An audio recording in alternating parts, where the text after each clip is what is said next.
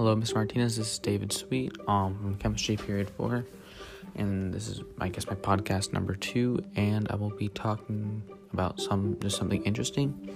Mine's a Star Wars theory I've been thinking about for about a week now, and it's probably really common, but it's just something I'm thinking is going to happen for Mandalorian Season 2, and it stems from the TV show called Star Wars Rebels. Basically it starts with, so how it connects to Rebels, so I'll start with Rebels. So Ezra Bridger, who's the main character, he sacrifices himself, goes into hyperspace with these space whales, which can go into hyperspace themselves. What's it called? And that's where the people of Star Wars got the idea of hyperspace, was from these whales. And anyway, so Ezra sacrificed himself. He's in a Star Destroyer with the main villain, Thrawn. And so he sacrifices himself, and they go into hyperspace. We don't know where they go. And so continuing, he leaves a holocron message to all his friends saying goodbye, and he tells Sabine, who is one of the main side characters, that he's counting on her.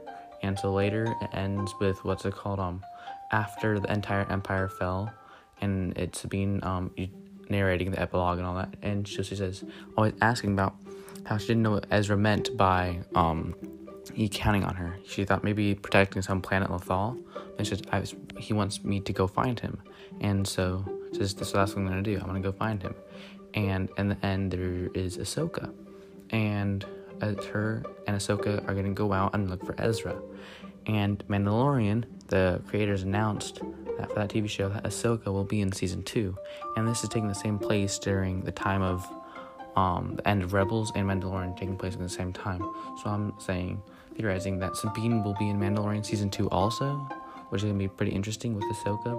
And I might be also looking for Ezra, or I might stem into a side TV show about Ahsoka, which there's rumors about happening.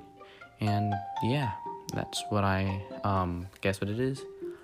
Thank you for listening, and goodbye.